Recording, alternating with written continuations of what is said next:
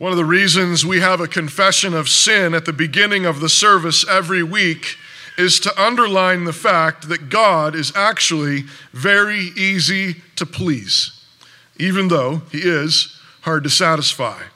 There really is a welcome sign out front of every true Christian worship service. There really is an open welcome. And in the call to worship, every Lord's Day, everyone is truly invited to come. All who want to come into the presence of God are most welcome in the presence of God. But God really is holy, holy, holy. And sin cannot come into his presence. I don't mean this like you're trying to bring a casserole into God's house that he really doesn't prefer. Our sin is not merely something he doesn't like.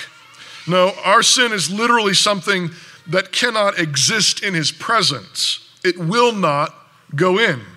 Imagine the way magnets can attract on one side, but they completely repel on the other side. The holiness of God and sin are like the two largest magnets in the universe. They utterly repel from one another. No manner of pushing can make them come together.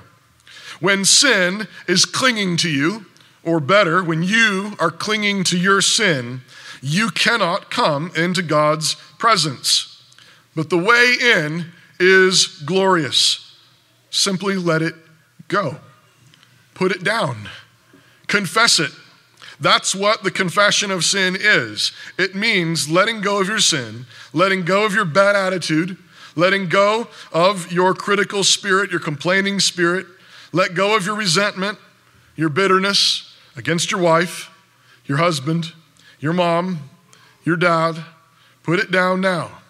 Let your lust go. Let your envy go. Come in. Let go and come in. Let's go into the presence of God. But you can't come into God's presence while holding on to any of that sin.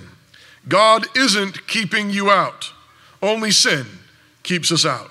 But the promise is glorious. If we confess our sins, he is faithful and just to forgive us and cleanse us from all unrighteousness.